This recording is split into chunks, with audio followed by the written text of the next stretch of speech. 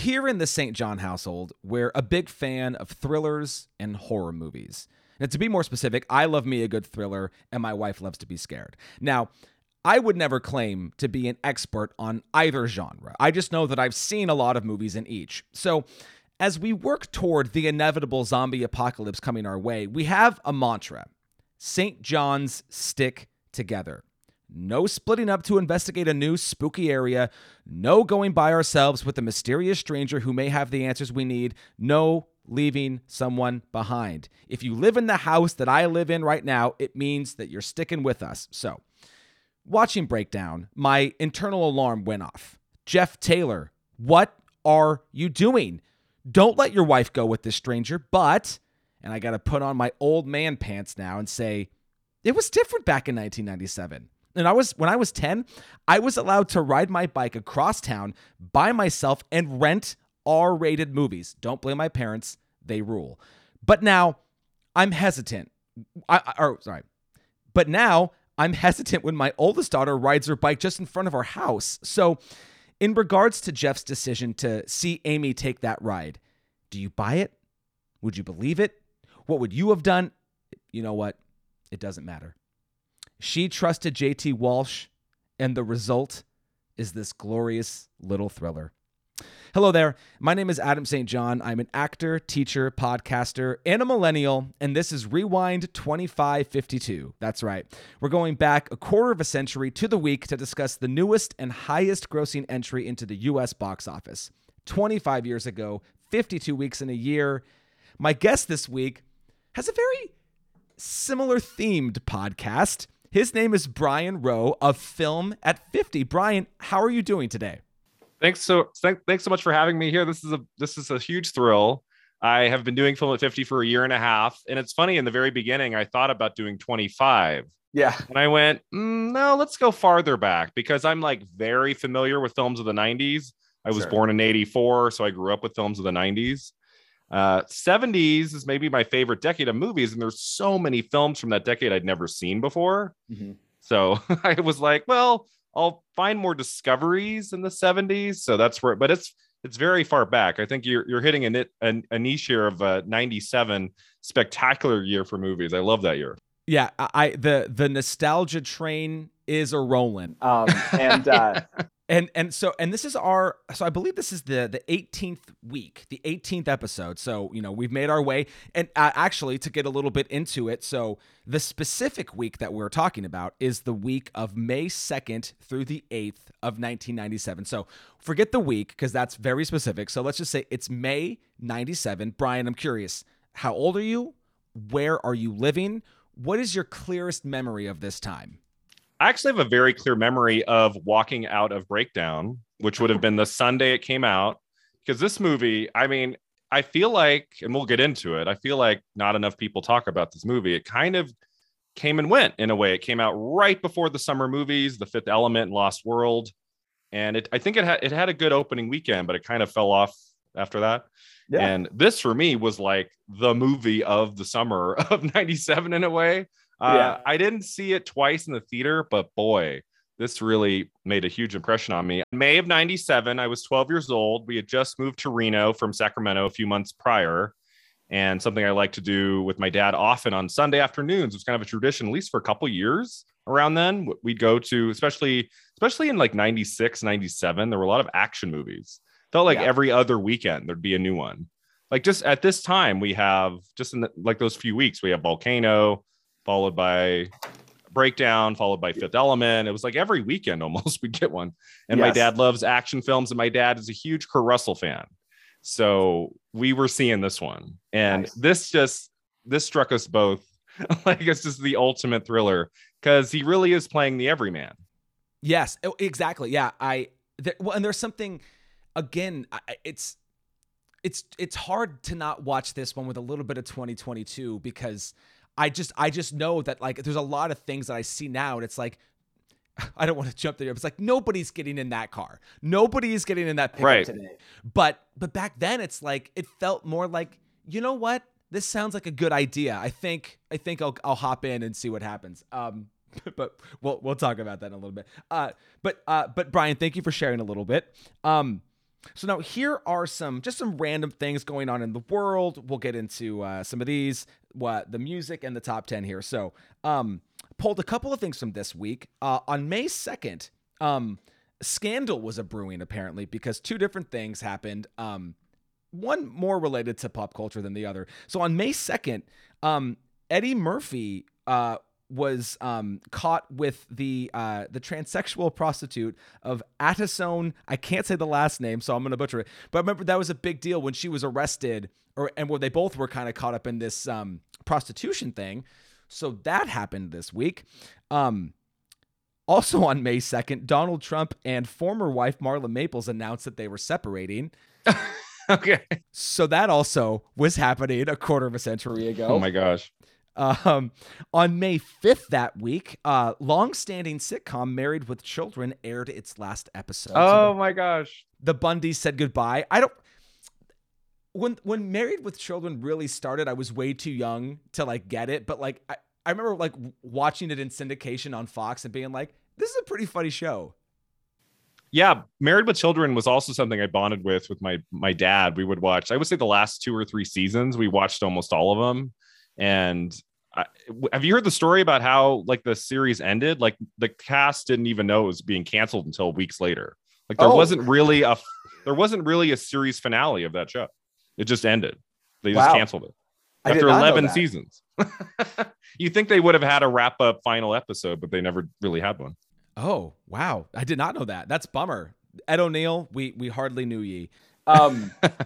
So, and then 2 other things here. On May 6th, so the Rock and Roll Hall of Fame that year had its inductees, which included, but are not limited to, the Bee Gees, Crosby, Stills, and Nash, the Jackson 5, Joni Mitchell, and Parliament Funkadelic. So those were those year's inductees. I can't say I'm a big fan of any of those groups, but I certainly know of them. Mm-hmm. And then on May 6th that week, David Duchovny and Téa Leoni got married, and they would stay married for quite some time until his inevitable sex addiction took over. I don't want to go down that path because I don't know much about it. Okay. Other than to say that was I totally forgot that those two were married. Really? No, I knew they were married. I like had a vague memory that they did get divorced at some point, right? But they were together a while, yeah. I want to say. They were, yeah. They well into the aughts. I think I wouldn't say at least a decade. Right. Didn't he direct her in a movie? I don't know. I can't remember. House of D? I don't know. I can't remember. I'm not sure. So now we're to the Billboard Hot 100. The number 1 song is no longer Can't Nobody Hold Me Down by Puff Daddy and Mace, but we will hear a snippet of the new number 1, and we're going to stick with Bad Boy Records. And so I just speak my peace, keep my peace. Cubans with the Jesus peace, with my peace. Packing, asking who want it. You got it, I flaunt it. That Brooklyn, we on it. Biggie, biggie, biggie, can't you see? Sometimes your words just hypnotize me. And I just love your flashy ways. I guess that's why they're broken, you're so fake. Biggie, biggie, biggie, can't you see? Sometimes your words just hypnotize me. And I just love your flashy ways. I guess that's why they're broken, you're so fake. Yes, we are talking about the Notorious B.I.G. and Hypnotize. So I was very aware. I think maybe it was like a rebellion against my stepdad who was very much into rock. I hopped on the rap train like at a very young age and was always a fan of especially of like this era, this sort of like glam rap with Puff Daddy and Mace and Biggie. So there's a few things about this song. So it was the first single from his album Life After Death, which is just so crazy that that's what the album was called, because this was the last song that was released before his drive-by shooting death, which would happen a week later. So the title of the album is sort of just an ironic twist of fate, considering where that would go. One of only 5 songs to reach number 1 posthumously for the performer. Rolling Stone ranked this song as the 30th greatest rap song of all time, and this is going to be funny to us now, but I think when this episode releases, it'll be a bit dated, but it'll be hard to forget. So The Notorious B.I.G. was up for a Grammy for Best Solo Rap Performance that year. He would lose to our newest Best Actor winner, Will Smith, for Men in Black. Oh, okay. You know what? This is coming out so long after the Oscars. We don't need to go down that path at all. Although I will say that I think hindsight being 2020, that is the absolute worst choice for Best Solo Rap Performance. I do not know how this didn't go to Biggie for this song. So anyways, so that's just a little bit about the Notorious B.I.G. and Hypnotize. This one will stay at number 1 for a few weeks to come.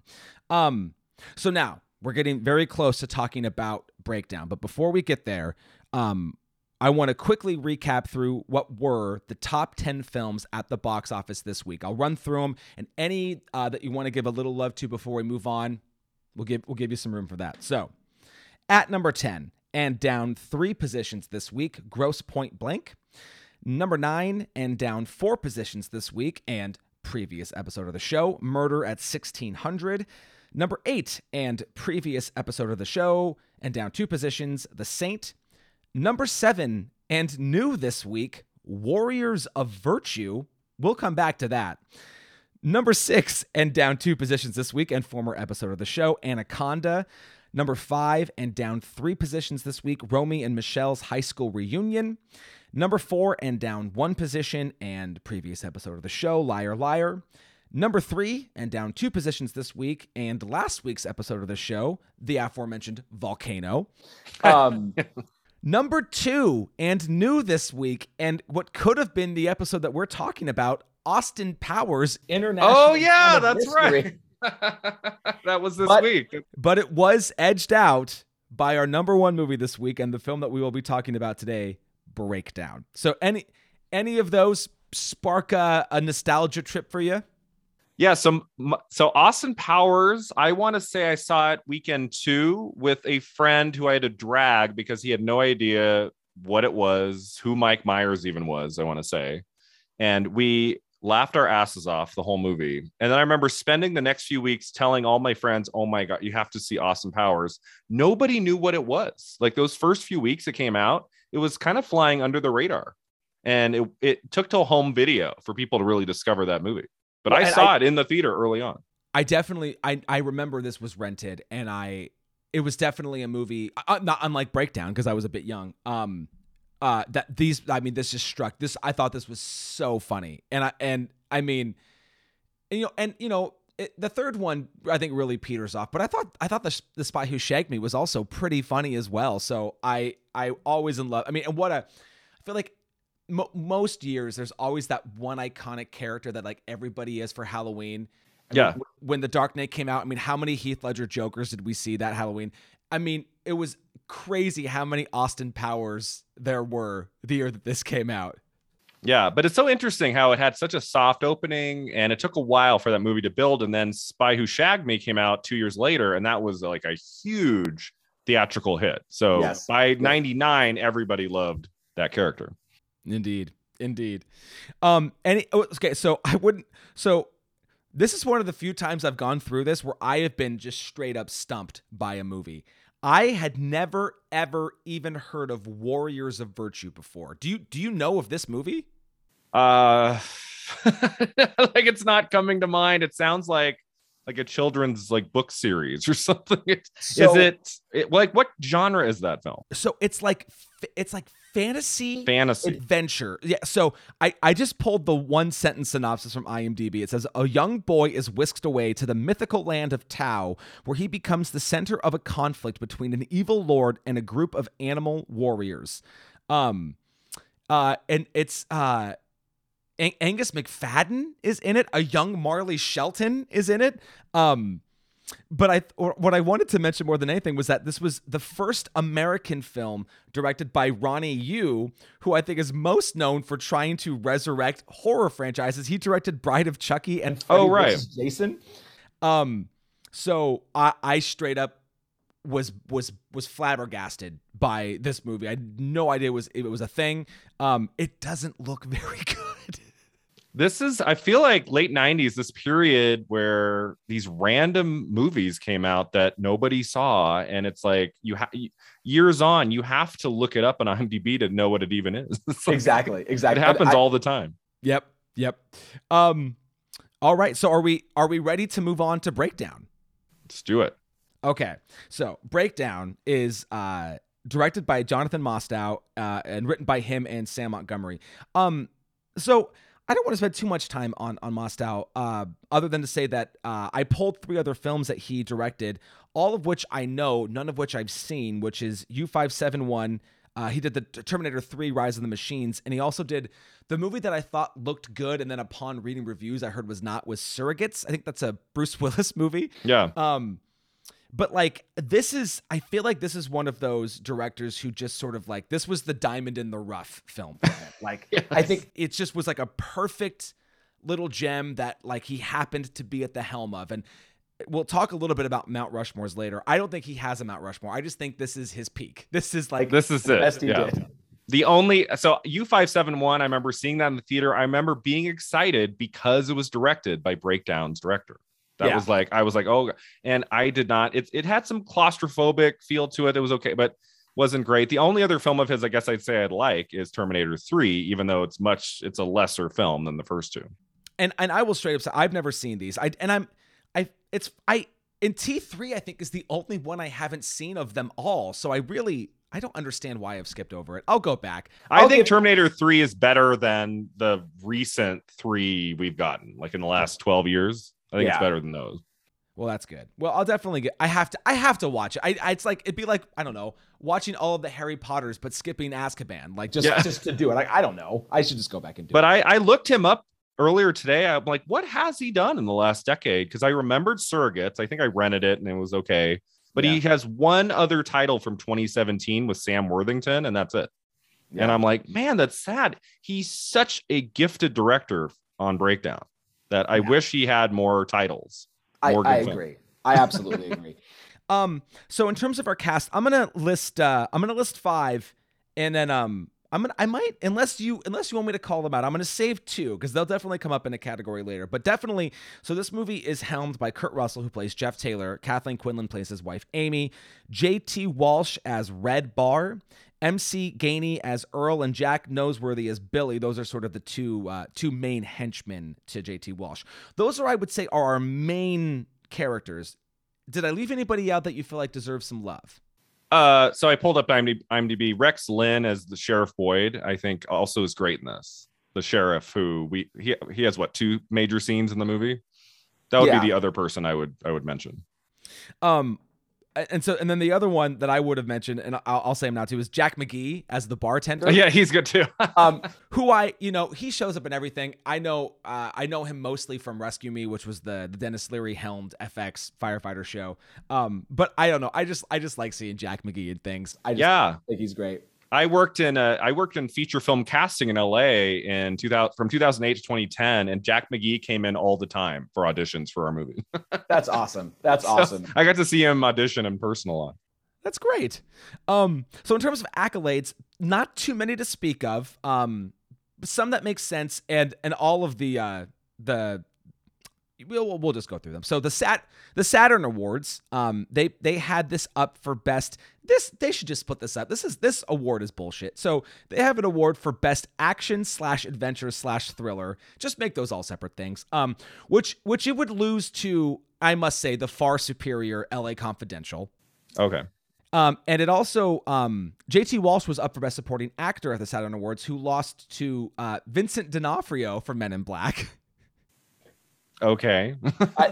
I feel like these are separate types of movies, but whatever, we're cool. But at the Blockbuster Entertainment Awards, I know. I just saw this. Yeah. Yes, Kathleen Quinlan won Best Supporting Actress for a suspense film. I love that. That's so random. Like, was she there? Like, can I have access to her winning, like the clip?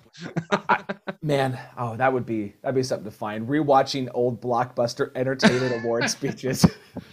Exactly. But I'm kind of surprised she won that. She's not in the movie very much. She's only in 15 minutes, maybe? Like, she's in it very little. So that surprises me that she would win that, let alone be nominated. Well, she certainly left her mark, we must Yeah. say. So, Brian, it's 1997. Siskel and Ebert are at the height of their power. Did this movie get 2 thumbs up? So I forgot to look this up. I'm pretty sure Roger Ebert gave it 3 stars. He gave it thumbs up. I can't remember what Siskel said. I remember Ebert did not like the ending. He said he thought the last scene with JT Walsh and can we give away spoilers? No, we can. We'll totally spoil the movie. Oh, okay. But like Ebert said he didn't like, he felt like the ending had a weird tone to it, but he overall liked it. I can't remember. Did Siskel give it thumbs down?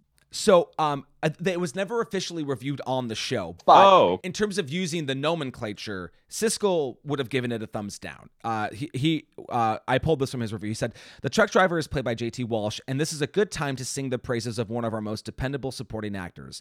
But as good as he is, he can't escape the tortured path of the script of Breakdown, as this over-the-top entertainment frustrates much too often. This is much less of a highway thriller than Steven Spielberg's Duel, and only marginally better as a city folk in trouble picture than Meryl Streep in The River Wild." So, oh, come on. Siskel, man. I almost never agreed with him. So Siskel did not like this movie, but I also have part of Ebert's, and I have part of his opening and part of the end, because you were nailing exactly what I wanted to get into, which is that it starts with, "Breakdown is a taut, skillful, and surgically effective. The story of a man who finds himself trapped in a surrealistic nightmare. The story's setup is more entertaining than the payoff. As Hitchcock observed, suspense plays better than action. But the film delivers, right up until a final moment I'll get to later," which then he goes to say, "I'm recommending Breakdown, but I have a problem with the closing scene I mentioned above. It involves a situation in which a villain is disabled and powerless, yet a coup de grace is administered. There is or was a tradition in Hollywood thrillers that the heroes in movies like this kill only in self-defense. By ending as it does, Breakdown disdains such moral boundaries." I disagree. I've always disagreed with that. I do too, and I was hoping that could be sort of our pathway into the movie, would be, I guess, starting at the end. Okay. Because I feel like I understand what he's saying, but then again, I'm married. I like my wife quite a bit. I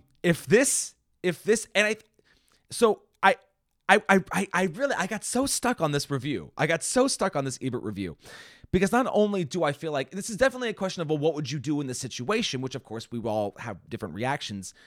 But I think part of what Ebert doesn't mention in his review is that it is certainly alluded to that JT Walsh and crew have been doing this for a long time.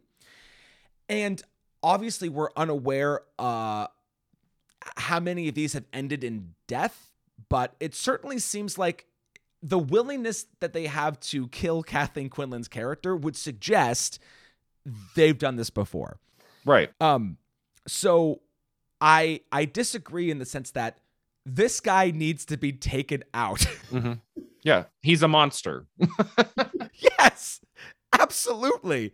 And that's the thing with all, they're all monsters. MC Gainey's a monster. Jack Noseworthy's a monster. The whole crew and their whole setup of what they're doing, it's just it's terrible. It's disgusting. Yeah. So first off, there is a reference early. I've never 100% confirmed. It sounds like these guys, or maybe just Walsh, like that there was sexual assault too.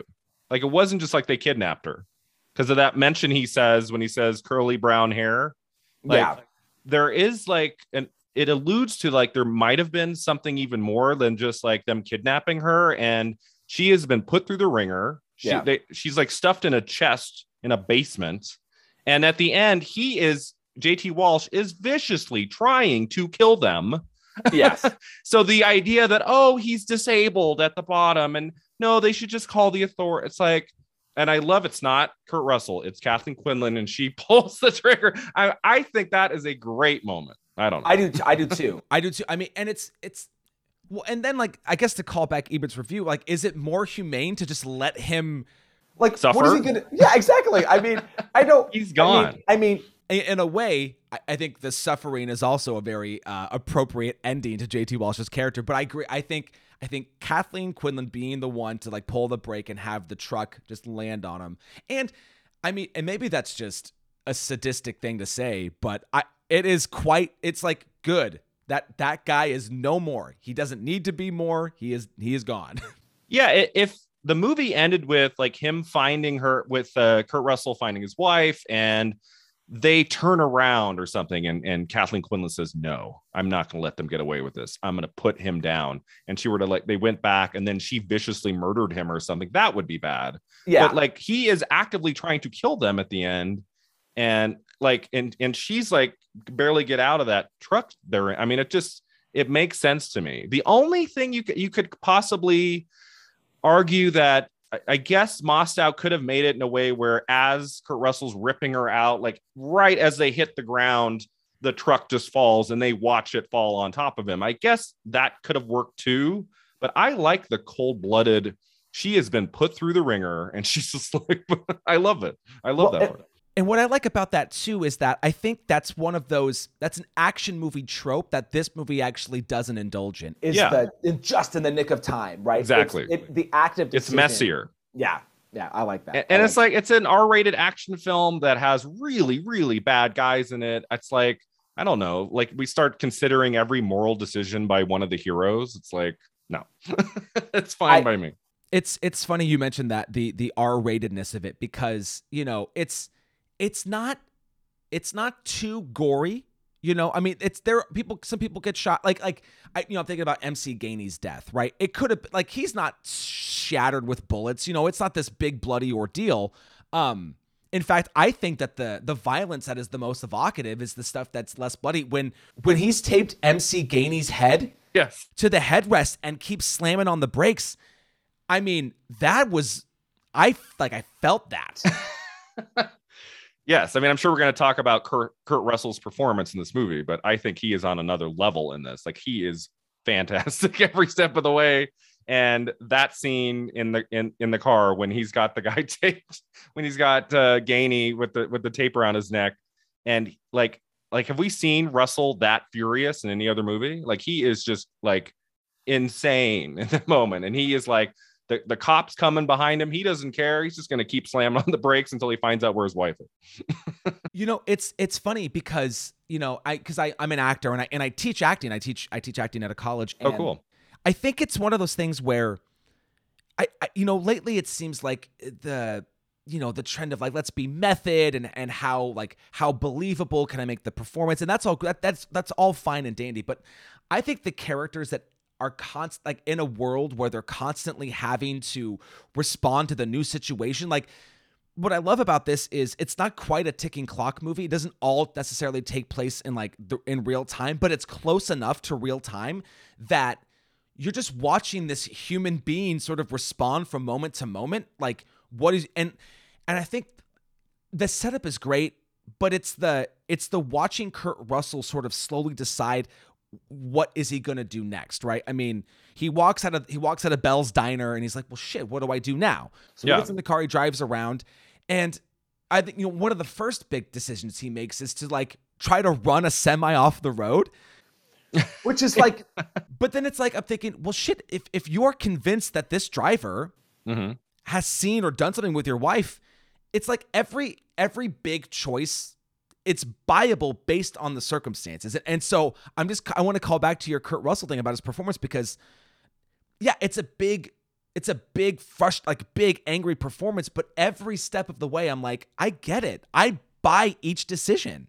Yeah, the arc is great, and every scene. I mean, I wonder how much of this was shot in sequence, because he really does have this fantastic arc of every scene is getting more and more frustrated. And that scene you just mentioned is one of my favorite scenes of his performance, because when he stops the semi truck, he's just super calm and he's smiling. He's like, "Hey, man, what's up? Well, my wife wasn't at the diner." And to just see that slow progression into madness of like, when the guy's like, "I don't know who you are," and you can just tell he's like, "What?" I've never quite bought that. Just at that second, the cop car's coming. That's always a little bit hard to believe, but other than that, it's a fantastic scene.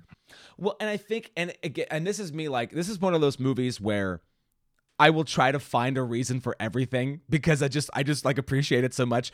JT Walsh does mention later that the town has 2 cops, right? Yeah. There and that he's out basically patrolling, and there's the other one at the station, and so yeah, at that exact moment, Yeah, that's a bit fishy. That's a bit coincidental. That's for okay though. Yeah. but I think it's one of those things where if that cops just happened to be driving around, I don't know. Might have happened. Yeah. So I want to talk about this. So basically, jumping ahead a little bit here, Kurt Russell's been knocked out. And he wakes up and basically he sees that he's being extortioned, I guess, to get money. And I know I feel like you know this phrase, so I just want to. I love the plant and payoff of the $90,000. Like that is something that is, I feel like, overlooked in screenplays nowadays. I love the fact that they have this silly little conversation about $90,000 or 90,000 donuts. And then if it was just that, that's one thing. But then after the Jeep careens into the river and it goes down and escapes, we see it float by. We have just enough of this reference to the $90,000 that when he hears the specific dollar amount, that his wife is trying to give him a clue that I'm alive, you can do this. And I just thought that was so great. And I was wondering upon rewatch if it was going to hold up. And from where I'm sitting, I thought it aged beautifully.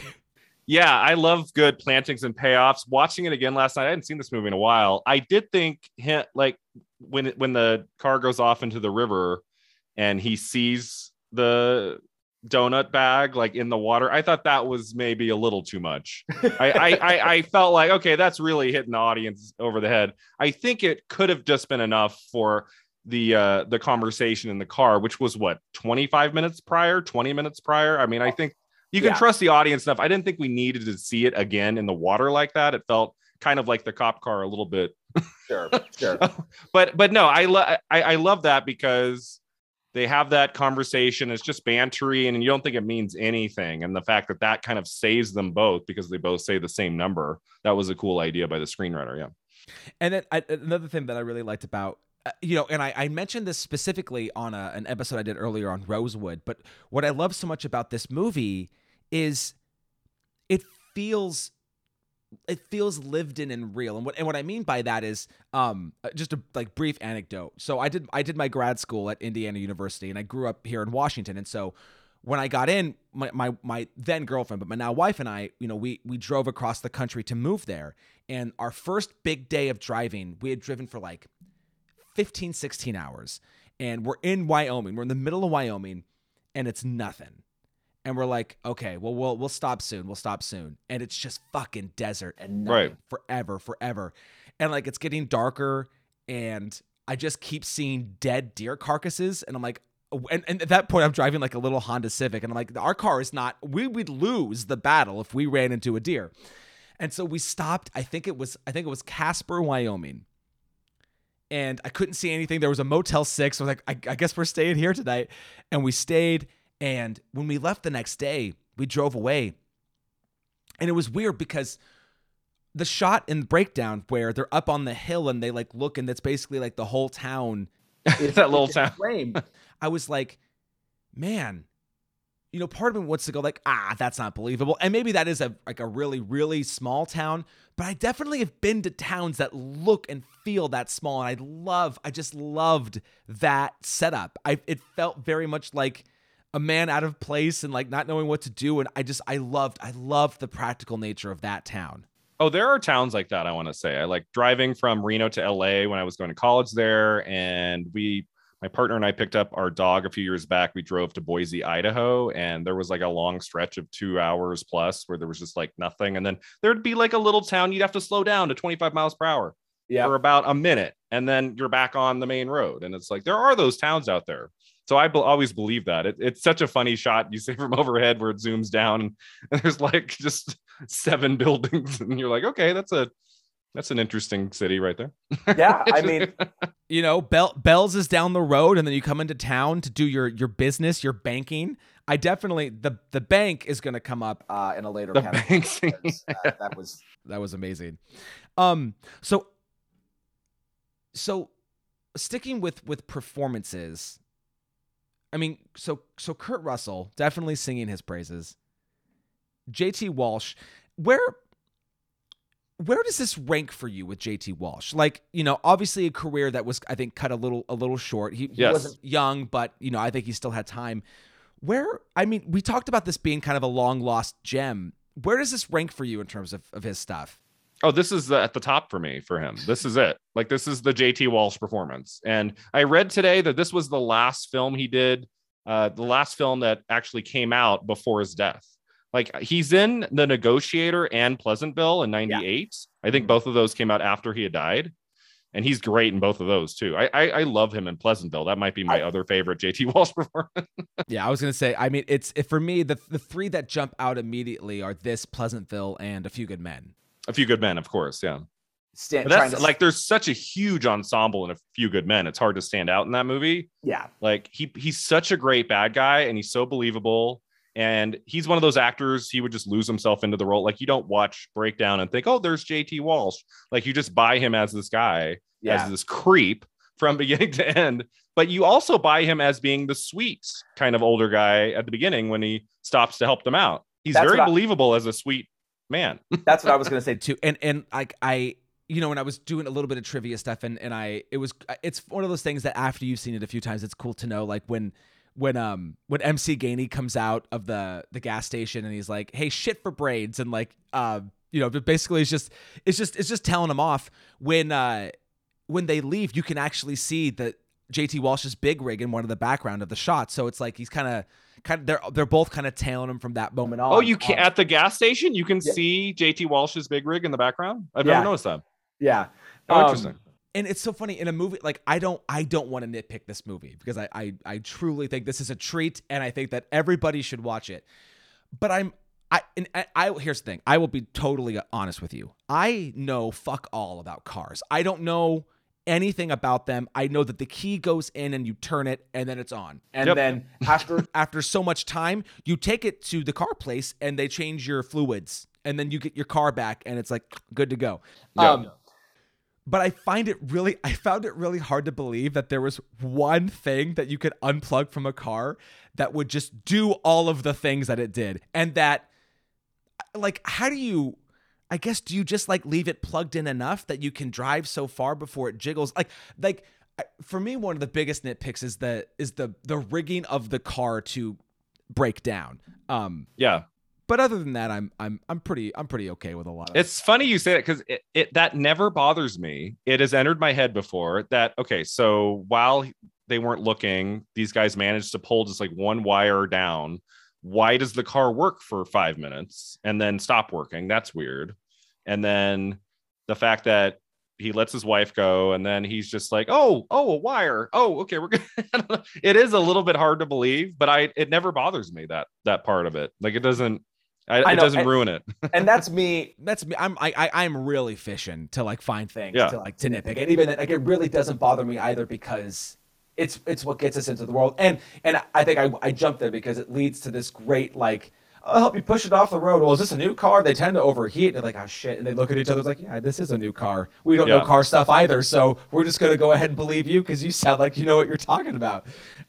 He really does pull off this sweet old man truck driver at the beginning of the movie. Yeah, and how he doesn't press them either. Like he says, I'd love to help you out and come down. And they say, no, we'll just stay. And he says, okay, and he walks back. It's not like you think he would have pressed them for 5 more minutes. No. It's going to get really hot.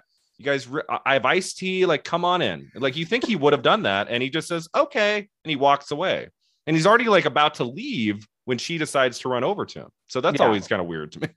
Well, it is. And like when I think more about like the fucking morbid extended universe of this movie, it makes me think of like all of what I have to imagine are dozens of contingencies, right? What happens if they both come? What happens if they both don't come? What happens if like he's pissed and she's not? Like there's probably like this unofficial guide to how they approach each couple and what it, and how they do it. And it's the getting back in the big rig and actually starting to drive away that really sells everything's gonna be fine. Because there's a line later, right, that he says like, "Oh, I couldn't get both of them in the truck. Like the guy stayed, so he wanted both of them to come with him." Yeah, and exactly. And then like there's, maybe Jack Noseworthy and the other big guy are in the other car tailing behind, and they pull over. I mean, yeah, there's probably all of these possibilities. So, probably unanswerable question in terms of the wife has said that there's $90,000 in their account, and then Kurt Russell's new objective is to get said $90,000, which of course they don't have. Mm-hmm. I mean, are you under the impression that if Kurt Russell comes back with that money, they're just going to kill him after he gives it to them? Yeah, that scene where he shows up with the money in front of MC Gainey, and he's like, give me the money. And he's like, wait, I want to know my wife is still alive. And then Gainey says, well, I could just shoot you dead at the side of the road. I'm like, why wouldn't he? Like, why wouldn't he just shoot him dead? Like, why even bother with him at this point? He has the money. Yeah. So that they don't get caught by the police or something, having a dead body on the side of the road. I don't know. It seems like they would just blast him. Like, okay, we're good. Yeah. But the movie has to continue. It can't. I was just, exactly. Yep. It's like Speed. You can't ask too many questions. You want to enjoy it. Oh man, Speed. Wow, what a great movie. Okay, so we have some awards that we do here. But before we get to those, I just want to, this is Brian. I'm going to give you your soapbox. Like I assume you feel about this movie the way that I do. So if there's one like glaring omission of something that we didn't talk about or that might not come up later, what would you like to put out there about Breakdown now? Well, my main thing with this movie that I love, we talked about a few things. I love the Kurt Russell performance. I think it should have gotten more attention. I really think he's great in this. The thing that's gotten some criticism that I disagree with, that I think works really well, is the progression of the action in the movie. I think Ebert talked about it too. Like some critics said at the time, like it does kind of turn into this crazy action movie in the last 5 to 10 minutes. The truck going through the home and I mean, it turns into Fast and Furious a little bit. And that last stretch, I mean, you have cars flipping through the air and exploding. And I unapologetically love that about the movie. It's the constant ramping up of the tension. And by that moment, when he has a car on the left, car on the right, he backs up and then the truck hits him. And there's that great shot of Kurt Russell's eyes going big of like, oh my God, what is happening? I love thrillers that do that. I don't want to see Breakdown in the last 10 minutes turn into a quiet, like meditative, like I want the big action at the end. And I think it delivers and it goes just enough, like one extra step. It might've been too unbelievable. Yeah. But and then the truck falling over the bridge and Kurt Russell dangling. It just all works beautifully. And by that point, you're so on their side and you want them to survive that I just think all of that works fantastic. I just had to say that. No, that's great. Two things I want to respond to with that is, part of what I teach my students in terms of acting and storytelling is that, you've got to always think about the opposite of what an objective is. So Kurt Russell is desperately trying to save his wife and escape.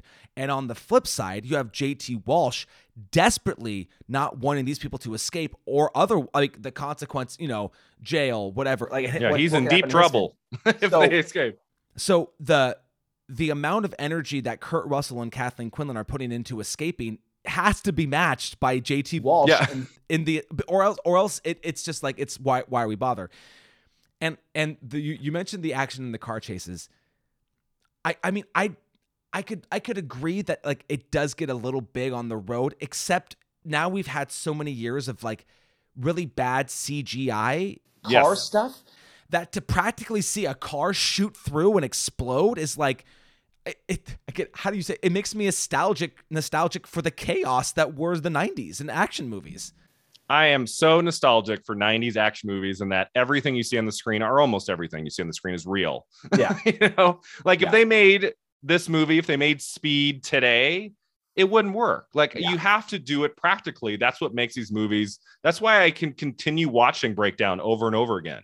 Yeah. I feel like if you were to make it today, you'd have maybe too much action or too much CGI.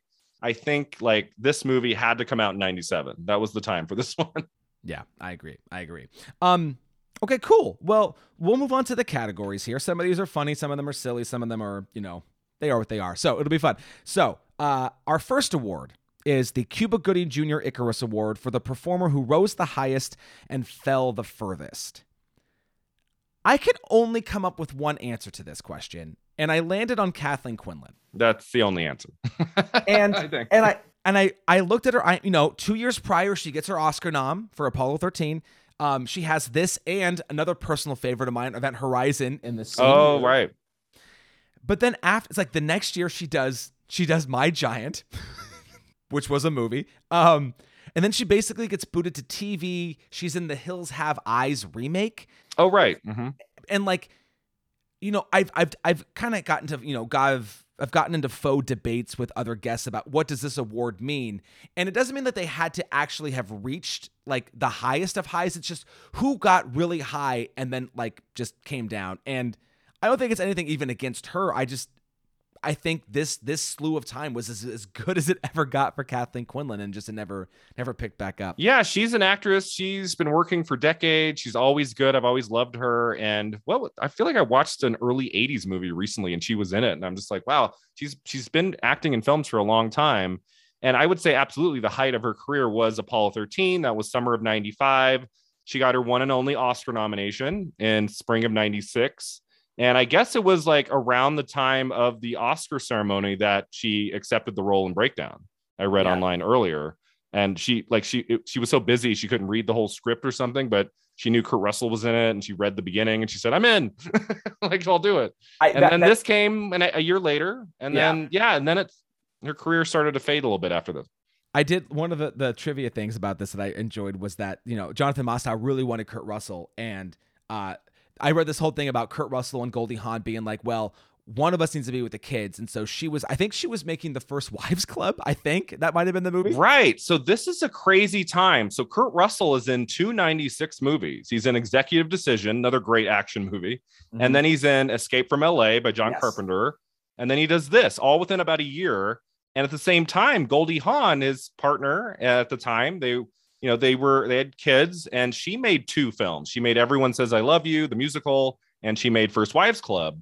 And so that's like the one time where they were both like actively making lots of films at the same time. So I imagine it must have been difficult on them for a year or so. And I don't know if you read this, but something I thought that was great, which was, but Mostow really wanted him. And so Kurt Russell was like, here's the thing, I can do your movie, but I need to be home every night for dinner. And they flew him back and forth every day. And, wow! And apparently, from what he never missed a meal. He was still there in the evenings to be with his family, and they met his demands, and he was able to do this movie. That's awesome. I would love to know like the behind the scenes. Like, was the studio pressuring Mostow to hire a bigger name for this role? I love that he settled on Russell. I mean, not to say that Russell's not an A-lister, but I feel like he's never been quite at the top, right? Like they could have gone with a really big name for this role. I love that they settled on Russell because he was the perfect choice for this. Well, I think it was Russell from the beginning, because I also read that Mostow and Russell sort of they separately were thinking about who they were going to cast as Red, and when they came back together, they both said JT Walsh. So yeah. I want to say Kurt Russell was probably there from the beginning to help with, I mean, if he's there helping with casting ideas, then This is a movie that when you go on Wikipedia and you look around, there's not very much about it. I was so happily surprised. I don't know if you knew this. I looked up today.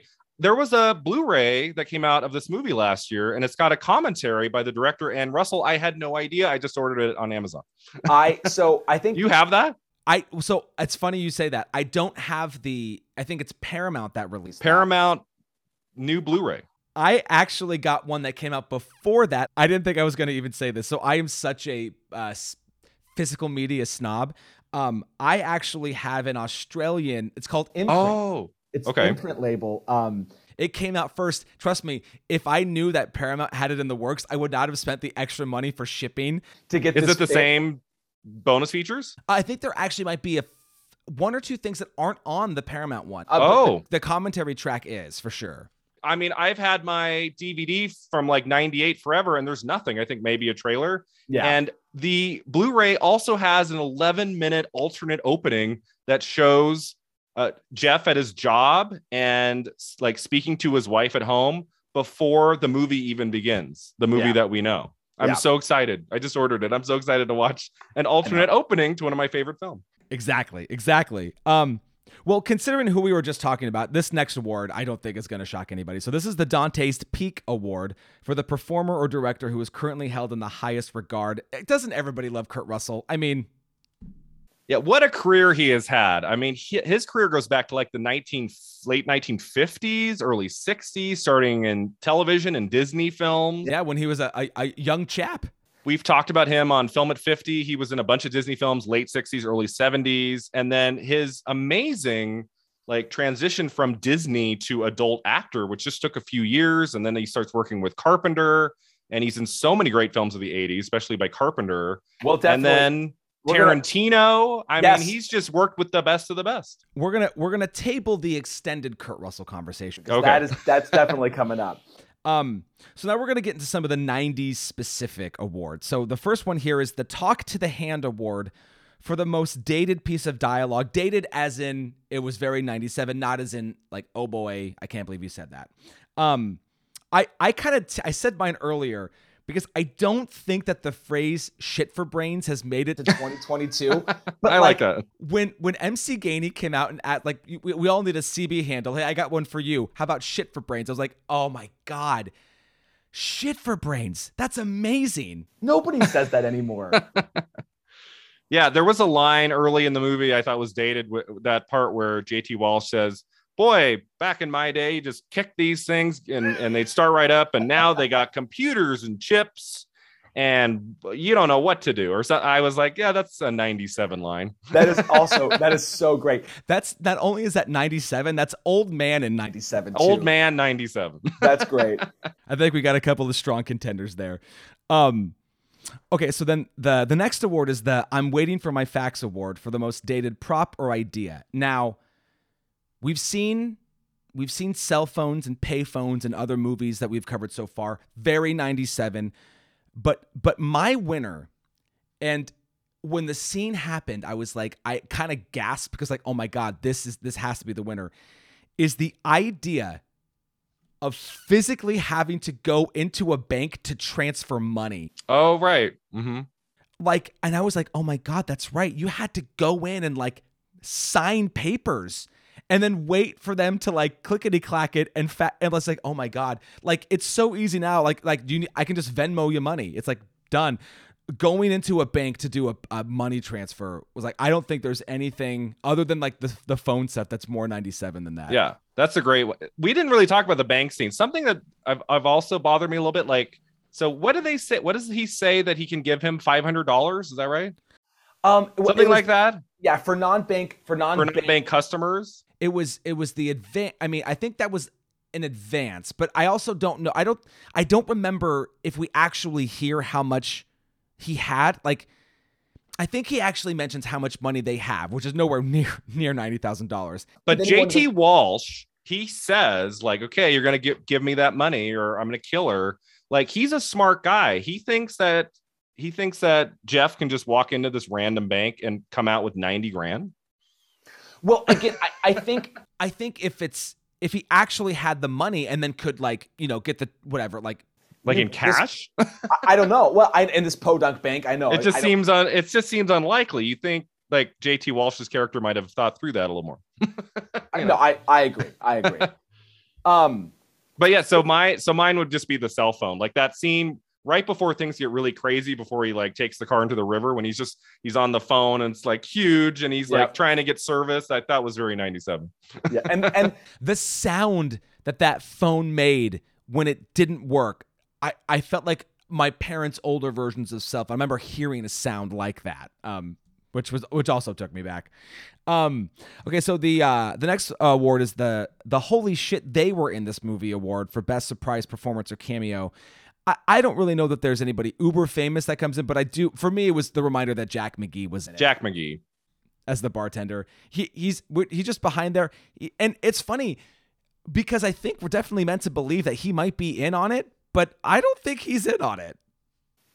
Yeah, that's like a weird line too. Was it Jack Noseworthy as Billy? He says, the police are the ones in on it. It's kind of a strange line. And it's like, I can't like, are these guys just like trying to psychologically torture him too? Because the sheriff's not in on it. I would hope not. I mean, he's convinced that Jeff is the bad guy, and Yes, he refuses that's to even consider Earl. Yeah. I would say MC Gainey would be the other one too. I mean, he's popped up in a lot of things. He has a very memorable cameo in Sideways from 2004 when he runs out of the house naked. That he does. That he does. I thought for some reason you were going to reference his stint on Lost, but yes, we do. Oh, and Lost too. We do see his naked dong as he runs out of the house in Sideways. So then the next award is the what we call here the Great White Ninja Award for the most problematic storyline / character / piece of dialogue. I think you actually said it earlier, which was the JT Walsh basically alluding to Kathleen Quinlan's pubic hair. Yeah. Probably. And it obviously works in a way that makes him creepy, but it's also like, oh God, that's a tough line. Yeah, I mean, you really need to sell him as this monster, as this horrible person, and that's the line that does it. Yeah. So it works for the movie. Exactly. So the show is obviously called Rewind 2552, but we like to do something here called Fast Forward 2552, where we could possibly recast the director and one of the major roles with people who are working today. I'll tell you who I went with. I don't know why. Just go along this journey with me. So first of all, Kurt Russell's going to cameo in the movie. I don't know who he's playing, but we get older Kurt Russell in the movie. He's in it. Maybe he's Jack McGee behind the bar. So for director, I was like, well, I'm not giving this to Justin Lin, right? I'm not giving this to anybody who's going to make it bigger. I want it gritty. And I'm going with somebody who's worked with Kurt Russell before. And I'm going with S. Craig Zahler, who directed him in Bone Tomahawk, and he also directed like Brawl on Cell Block 99 and Dragged Across Concrete. I feel like an uber gritty version of Breakdown in his hands could be interesting. And I was thinking, who's a lead actor? We need to let's de-Caucasian this movie a little bit. And I was thinking, do you know who I really like? Riz Ahmed. Oh, that's a great choice. And I really like what he does, and I'm thinking he has such range in everything from like Sound of Metal to him in Nightcrawler. Like I was like, you know what? I want to see Riz Ahmed like constantly have to adapt to the new thing I mean, he does it great in Sound of Metal, but like something with a bit more like of these big stakes. So that's what I went with. That's great. How do you feel about that? So yeah, I Riz Ahmed is fantastic. I could see him in a movie like this. I was like, if they were going to remake Breakdown in this decade, I was like, you know what? I'd love to see it. I'd love to see the genders flipped, Sure. and have the star of the movie be the female. And I'd say it should be recent Oscar winner now. Jessica Chastain would, I think, be really great in this role. So I would go with Jessica Chastain, and I would love for her to reunite with her Zero Dark 30 director, Catherine Bigelow. What would Catherine Bigelow do with Breakdown, starring Jessica Chastain with the genders flipped? That would be cool. That would be my take. Well, and I think any excuse to get Catherine Bigelow working with Jessica Chastain again is I'm all for it. I love Bigelow's Near Dark from the 80s. Like she made like some really good gritty kind of thrillers, horror films at the beginning of her career. I would love to see her go back to that. That'd be cool. Yeah. So just a few questions left, a few things that we'll go over. So we're now to the Oscar reexamination. The Oscar reexamination question, where we look at the film and go, should this movie have been nominated for any Oscars? So I decided, well, let's look at Best Supporting Actor that year. Maybe could JT Walsh have slipped in? So this is the year that Robin Williams wins for Good Will Hunting. Other nominees that year are Burt Reynolds in Boogie Nights, Anthony Hopkins in Amistad, Greg Kinnear in As Good as It Gets, and the late Robert Forster in Jackie Brown. So is there a world where JT Walsh can slip in here? Yeah, I know that category well. I did a video a few months ago on the Best Supporting Actor race for 97, and I really dug deep into those 5 actors. And yeah, there's no room for anyone else. I mean, I would say of the 5, like if I had to let one go, it'd be Greg Kinnear in As Good as It Gets. I was never a big fan of that movie overall, and it's okay. So I guess, but that movie was so wildly popular at the time. It won Best Actor, Best Actress. It got nominated for picture. Yep. Like Greg Kinnear was going to get in. So I don't think, I think like if there was anything this movie could have gotten at the Oscars, it would have been like sound effects editing or something. That'd be it. Sure. Like I personally would have, I mean, if this movie had come out in the fall, like in November, and had been, more critically praised and it got enough love, like I think maybe Kurt Russell could have gotten in like at the Golden Globes, like if the movie had been praised more. But for an early May release for the suspense film at this level, I don't think the Oscars were going to take notice of it, even though they should have. Yeah, I think it falls into that sort of genre trope. Thrillers and horror movies have a hard time busting through. Yeah, it's tricky because like my favorite genre, thriller, horror, this is my jam, and I talk about it all the time. So much great work being done in this genre that's never recognized by the Academy, especially Toni Collette in Hereditary. I talk about that all the time. Yep, that comes like that was the best performance of the year, male or female. Yeah. And the fact that didn't at least get nominated is insane to me. Yeah. I agree. But it happens. Definitely preaching to the choir on that one. So second to last question. And considering how much we like this movie, this could be fun. So the question is, does this film make anyone's Mount Rushmore? I wanted to focus specifically on Kurt Russell. Now, I always have a hard time with this because I'm trying to balance my own preferences of performances that I like versus the things that are maybe the most iconic that appeal to, the more broader spectrum. So I want you to hear me out on what I picked as the 4. Now, these are not my 4 favorite, but just hear me out. So, Kurt Russell's Mount Rushmore. I went with The Thing, Tombstone, Death Proof, and The Christmas Chronicles. Over Breakdown? Yes. The Christmas Chronicle. Now, I have a reason for this. Now, before we move on, I would like to tell you what my personal Kurt Russell Mount Rushmore would be, which is The Thing, Big Trouble in Little China, Death Proof, and Tombstone. Okay. But the reason I went with The Christmas Chronicles is because Kurt Russell sort of transferred over into this thing that like my kids now know as Santa. Right. So it's like, do I think that he's amazing in it? No, but I do think that it's really iconic in a weird way. This conversation came up a few weeks ago with Jim Carrey when we did Liar Liar, and my guest and I kind of thought that How the Grinch Stole Christmas could easily be on it because it's so iconic and it's a Christmas movie, and he does do a really good job with creating this character. So it's like, I don't know, the holiday movies, if they've got enough steam behind them, can be really memorable. I don't think it's very good, but yeah, I watched both of those. I'm a huge Kurt Russell fan, a huge Goldie Hawn fan. To see them together was kind of exciting, but those movies have so much CGI. yes. Like it's hard for me to get involved with them. They're just overloaded with CGI. Trust me. I agree. That's very much I'm watching for my kids' sake. Yeah, exactly. So, but I listed a few, but are there any noticeable movies that I didn't mention, like in terms of like consideration for the Rushmore?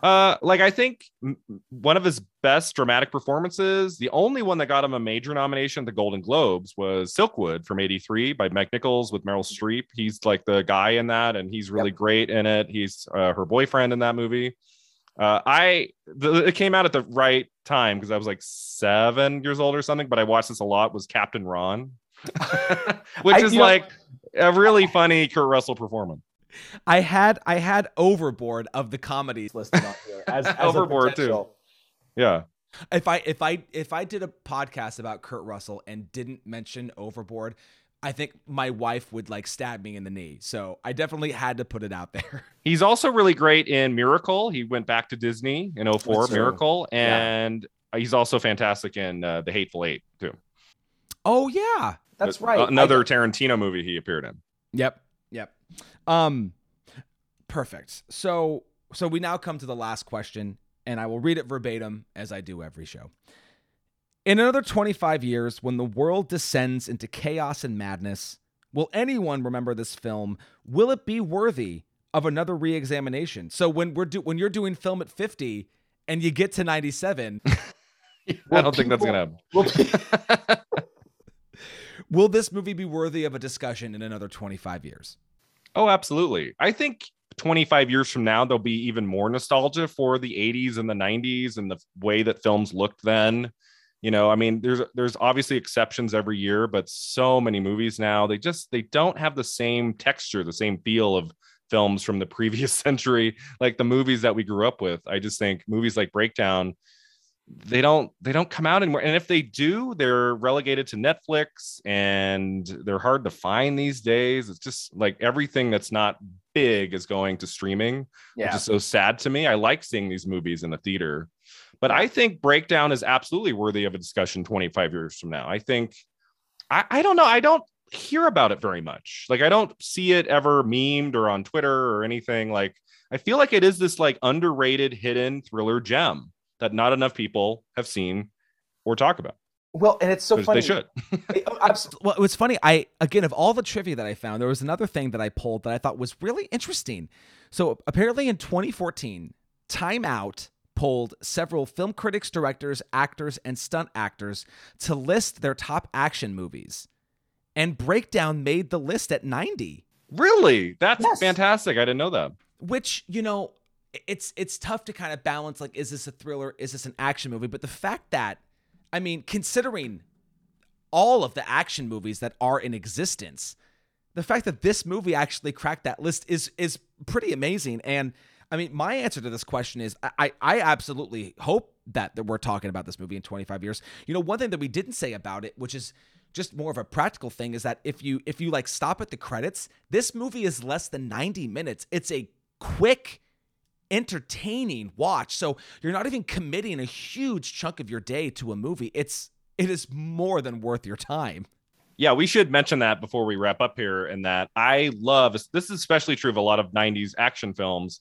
When the bad guy dies, when the story's over, we go to credits. We do not linger around for 10 more minutes for an epilogue to see how Jeff and his wife are doing the next day. The movie is done. We're out. Like, I love that. So many movies today, they linger for more scenes when the story's over, and I can't stand that. Breakdown avoids that. It starts at the right place and it ends at the right place. I agree. I absolutely agree. Well, Brian, I thank you so much for coming on the show. I want to give you a platform to talk about what you're doing. Yeah, so I have two projects I'm working on right now. The first, as we talked about, is my podcast, Film at 50. Been doing that since the fall of 2020. I love films of the 70s. So every week with a guest, we talk about a film from 50 years ago. Many of them I've never seen before. So sometimes I'm surprised by the quality. Sometimes I'm happily surprised. I love finding new gems I've never seen before or heard of before. And so, yeah, we're looking at the films of 1972. We just did The Godfather. I had Kenneth Turan, the former film critic of the Los Angeles Times, on for an hour to talk The Godfather. That was a huge thrill. And a few weeks before, I talked to Be Kind Rewind's Izzy. We talked about Cabaret, which is another, of course, very popular film from that year. And sometimes I have special guests on. Last year I had Willy Wonka and the Chocolate Factory. I had Julie Dawn Cole, who played Veruca Salt in that film. I had her come on all the way from England for an hour to talk about the movie. And that was amazing. The most surreal, thrilling hour of the podcast thus far. That was amazing. And so, yeah, we're digging into films of 72. So if you like movies of the 70s, it'd be a fun podcast for you. My other project is Brian Rowe Video. It's my new YouTube channel. It's mostly about Oscar history. And I do deep dives into categories from going from the 90s up to today. And we talk about all the different nominees and the surprises. And I show clips. And if you like that kind of stuff where it's not just like, you know, mentioning who won what, it's like really talking about why did this person win over this person. And I really talk about their careers as a whole. And it's been a lot of fun. I've been doing that since November. Check it out at Brian Rowe Video. And we will definitely link both of those in the show notes for this. And I listened to, I know all the ones I just listened to, because I'm saving the Godfather one when I've got like a set time. Because I recently watched on a whim, I blind bought the Kino of The Night Stalker.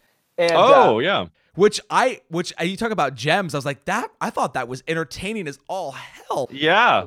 Mm-hmm. So I listened to that, and right before this I watched your reaction to the Oscars, because shitty year for Oscar history, but certainly memorable for all of the wrong reasons. Yeah, I did a lot of prediction videos, and I just did the final reaction video. I'm very happy to put this Oscar season behind me. That's all I'll say. Indeed. And of course, you can find us at all the places where you social and find podcasts. We appreciate you following and all those good things. And before we leave you, of course, here is the IMDb description for next week's film. In the colorful future, a cab driver unwittingly becomes the central figure in the search for a legendary cosmic weapon to keep evil at bay. That will be next week's film. My name is Adam, and this has been Rewind 2552.